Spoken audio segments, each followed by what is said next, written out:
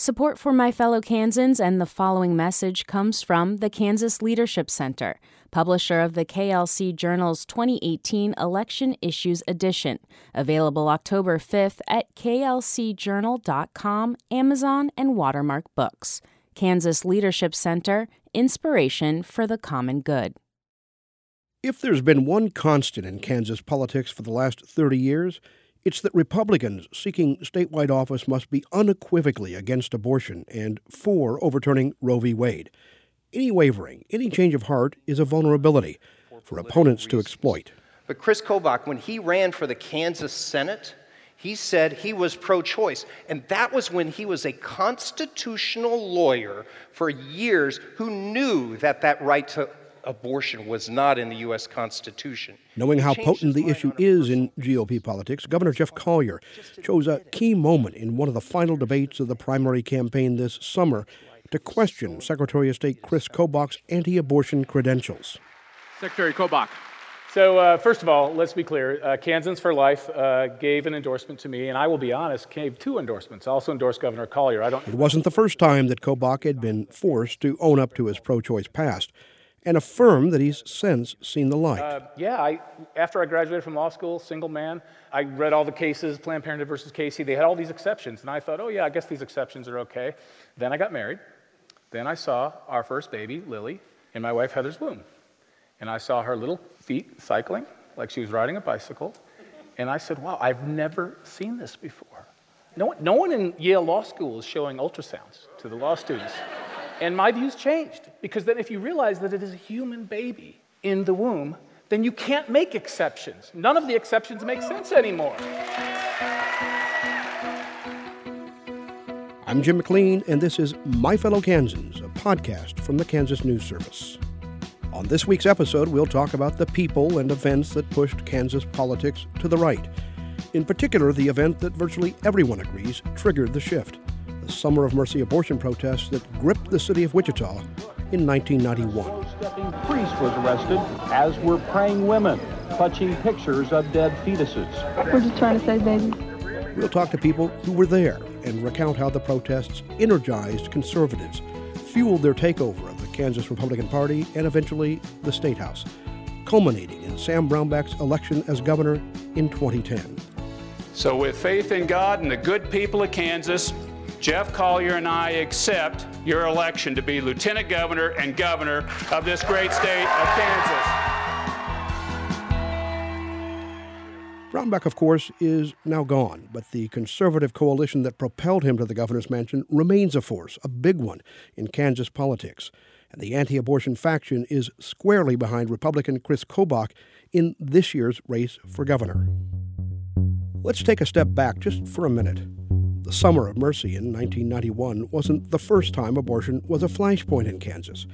In 1974, a Democratic congressman, a Topeka obstetrician, campaigned against the sitting Republican Senator, Bob Dole, with a fiscally conservative message.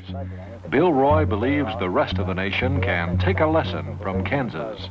You can have progressive government and government that meets the needs of people without increasing income taxes or sales taxes or other taxes every year. We haven't done that here, and I think we've had good government. Dr. Bill Roy, a respected voice for Kansas. Roy had performed a handful of abortions as an Air Force doctor, but nobody predicted that would weigh heavily in the Senate race. At the time, Kansas's abortion laws were some of the most liberal in the nation, and the polls had the congressman well ahead of Dole in the final week of the campaign. But the Roe v. Wade decision 2 years earlier was starting to make abortion a more visible and contentious issue, and the Dole campaign went after it. The Dole campaign is smearing Bill Roy. Leaflets called Roy an abortioner and identified Dole as pro-life. He slanders Roy's good record in the Air Force. Hate materials against Bill Roy appear in the newspaper and on the streets. Roy called it dirty politics, but in a 2007 oral history, he remembered the last-minute flurry of accusations as what turned the tide in the election. Because on the Sunday before, the conservative churches and the Catholic churches had been leafleted on Bill Roy's abortions. And in other words, there's no question in my mind I would have beaten him by 50,000 votes without that. Still, it wasn't until a couple of decades later that the power of the abortion issue really became apparent, even to Roy. I won't tell you abortion is not a legitimate political issue. I don't think I knew it in the early months before election as much as I know it now. But as I said, abortion equals the Christian right, equals the Republican Party. We follow Jesus. Protesters with the Pro-Life Action Network started the day at another clinic for women across town, carrying tombstone-shaped placards under the watchful eye of police. Their goal, to stop Dr. George Tiller from performing abortions. The 1991 Summer of Mercy abortion protests, staged by Randall Terry, the flamboyant leader of Operation Rescue, tied the city of Wichita in knots for weeks. Our next move is to continue to do all that we can to save the children in this town that are scheduled to die, and to encourage people to settle in for the long haul. Terry picked Wichita because of George Tiller, a former Navy flight surgeon who was one of a relative few doctors across the country who did late-term abortions. This is the capital of the late-term abortion with Dr. George Tiller, affectionately known as Tiller the Killer around the country among pro-lifers. Night after night, there was footage on the network news of protesters locking themselves to clinic gates and lying on the hot pavement to block traffic. Well, Mark, the group known as Operation Rescue has pledged to block the gates of this clinic around the clock for the rest of the week. You're ready for war! You're ready for the enemy! You're ready for... We had a gentleman, an anti-choice protester, who U-locked himself by the neck to our front doors. I kept thinking, oh my goodness, if his feet were to come out from underneath him, he would strangle himself. And it was so hot, the pavement, if you can imagine when it's over 100 degrees, what that was like. But these people had come prepared, and they had ice water in jugs, and they were dumping the water onto the street so they wouldn't burn themselves. Yeah. Operation Rescue has targeted Wichita with virtually all of its resources, hoping to establish an anti-abortion beachhead in the heartland. It was a spectacle that captured the nation's attention, and that of talk show host Phil Donahue. This is the city that has found itself on the front page of every newspaper in the world in recent weeks. This is also a city of very civic, compassionate, generous, proud Americans. This is Wichita, Kansas. You were there. Yes, I was, for all 45 of the 46 days I covered. Judy Thomas covered the protests for the Wichita Eagle and later co-authored a book about the anti-abortion movement. She vividly recalled the event, particularly the first few days when protesters and police were sizing one another up. The police chief had instructions not to get physical with them. With the demonstrators. Exactly, with the demonstrators. And so they would let them, they called them baby steps, and then it got termed the Wichita Walk. They would take little baby steps, and the police would allow them to do that as long as they were moving.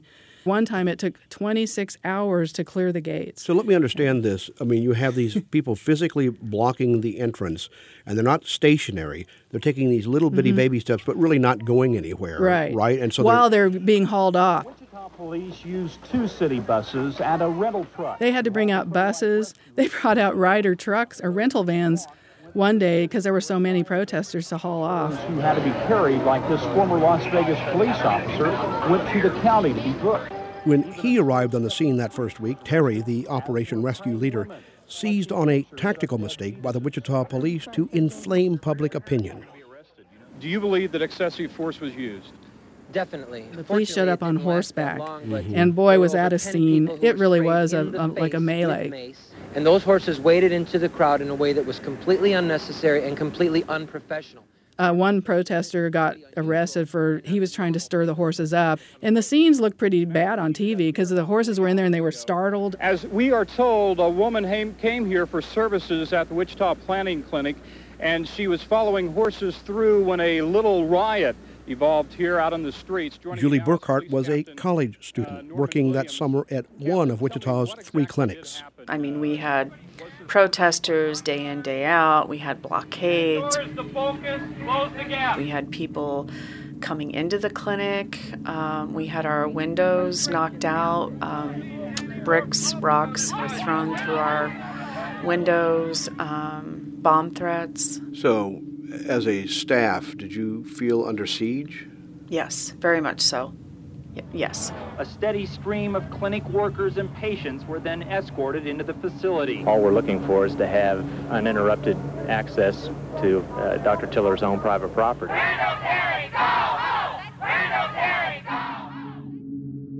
There were nights we spent the night in the clinic. There were also days when we would start clinic well before dawn to beat the anti-choice protesters to the clinic so we could get women in more easily. Many of the protesters were staying at the same hotel, and Thomas says they would conclude every day with a combination political rally and worship service. Every night they would have rallies back at the Wichita Plaza Hotel, and they'd all congregate there, and they'd have, Randall Terry or whoever, one of the leaders would get up and speak, and they'd sing, and they'd talk about what happened today and things like that. We have to keep our minds and our hearts focused on what we're doing. At the back of the room, they had long tables back there, and, they were selling, pro-life literature and things like that.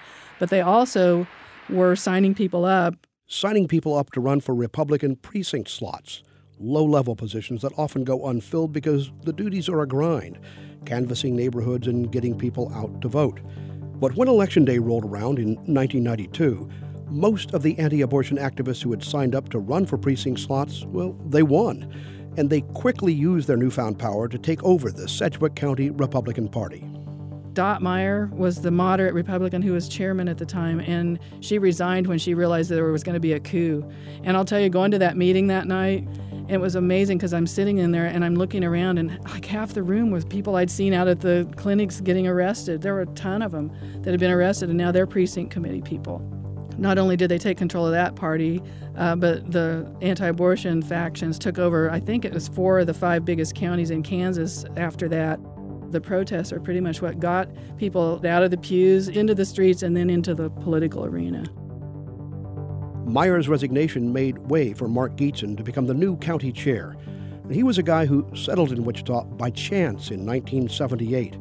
He was just passing through Kansas on his way to North Dakota to a wedding and noticed that he was running low on gas. I just thought, well, I could make it up to Salina, which in those days I was pronouncing Salina.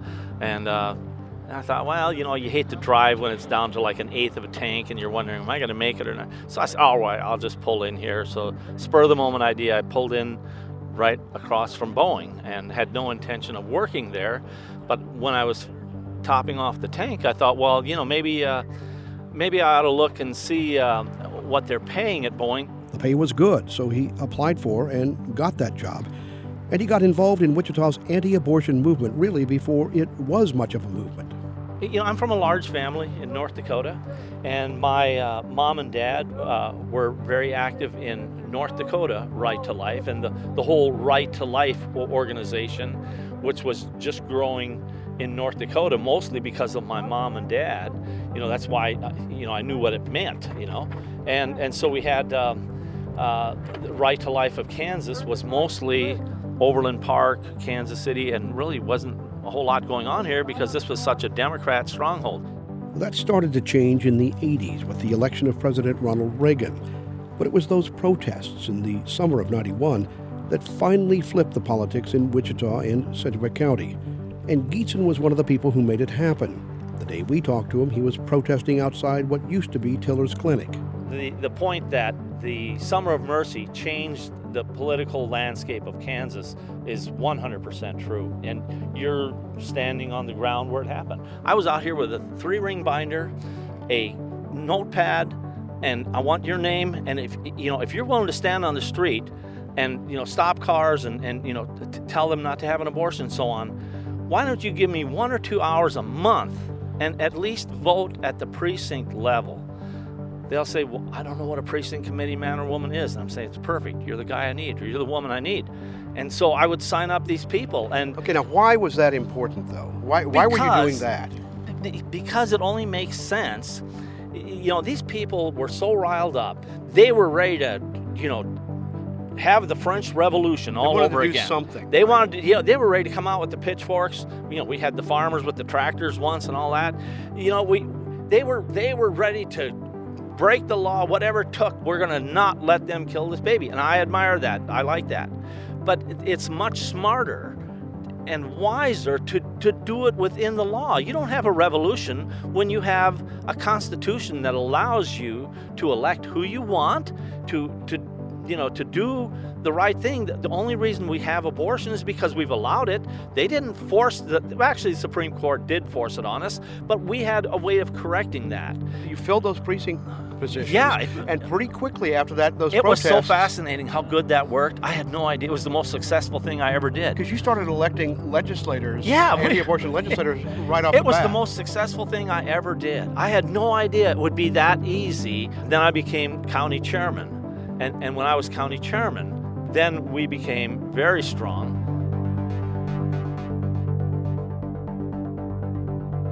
Strong enough, says Kansas Senate President Susan Wagle, to immediately start winning seats in the legislature.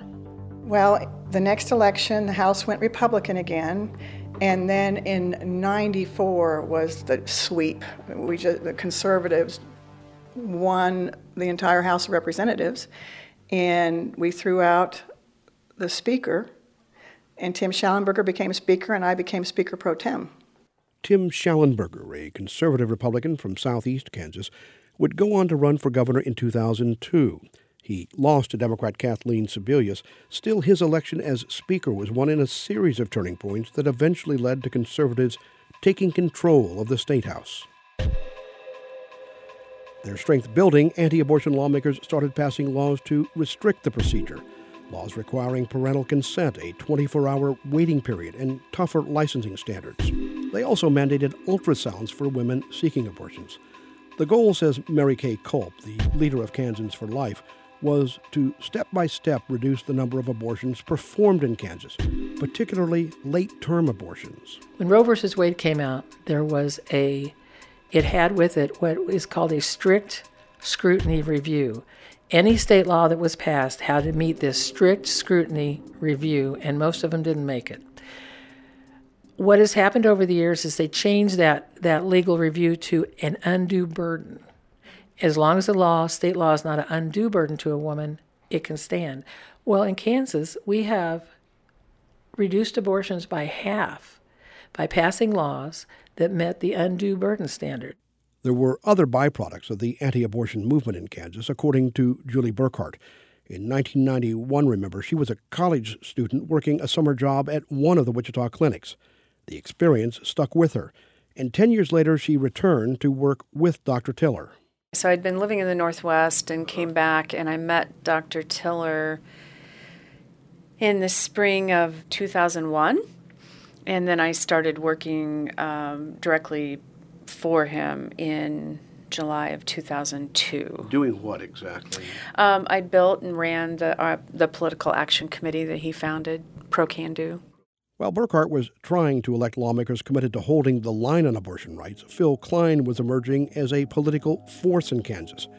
A conservative lawmaker from Johnson County, Klein shocked the political establishment by winning the Attorney General's race in 2002. And Klein, he was an anti-abortion crusader. We are destroying a nation.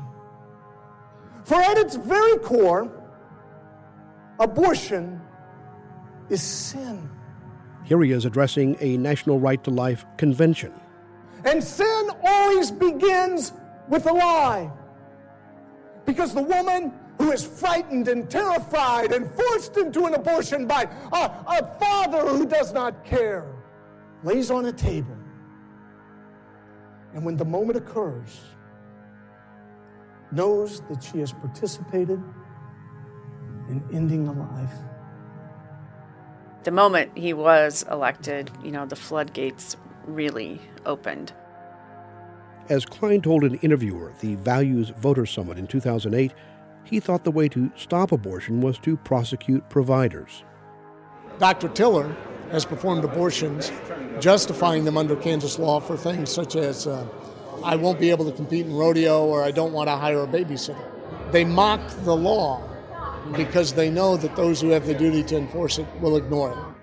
Klein went after medical records from Tiller's clinic. Abortion rights advocates called it a witch hunt. The charges were ultimately dropped, but it gave conservative pundits the talking points they needed. Things got more intense, Burkhart says, more hostile. Threats on Dr. Tiller's life were on the rise. I look at Phil Klein's actions and the person who assassinated Dr. Tiller. Those two people, in my mind, are intertwined.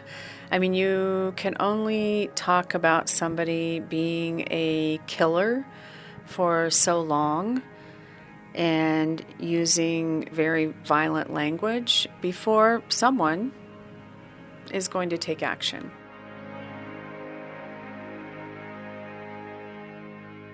Dr. Tiller himself knew the risks. There are probably more physicians who get shot working in emergency rooms than there are abortion clinics. There are all sorts of dangers. Postal workers, firemen, police officers. Everything has a risk to it. I would prefer, personally, to have a challenging, stimulating, emotionally and spiritually rewarding career that is short, rather than have a long one that is filled with ho-hum, mundane, mediocrity, feeling as if you don't make any difference to people. George Tiller was shot and killed in his church on Sunday, May 31st, 2009. Anti-abortion activist Scott Roeder was convicted of his murder and sentenced to 25 years in prison. Kansas anti-abortion advocates condemned Tiller's murder. Still, the political battle remained intense. And the very next year, anti-abortion activists got what they had always wanted. Sam Brownback became the first hard-right conservative elected governor of Kansas. Governor, welcome. It was 2010, and Brownback was on top of the political heat, with his sights set on transforming Kansas into a conservative utopia, a model for the rest of the nation. If I haven't made it clear, the days of ever-expanding government are over. But it didn't last.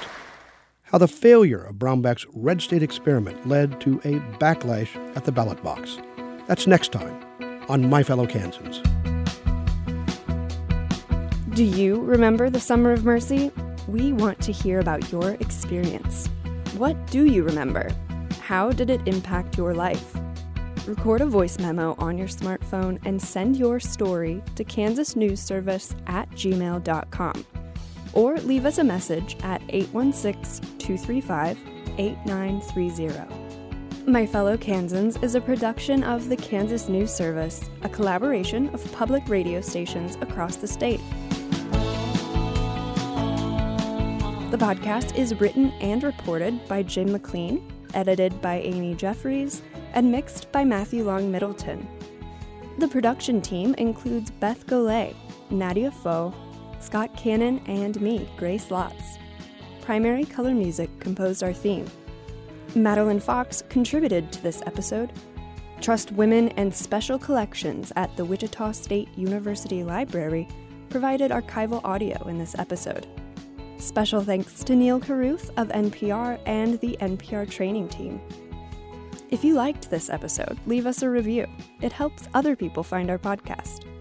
You can follow us on Facebook and Twitter at KS News Service.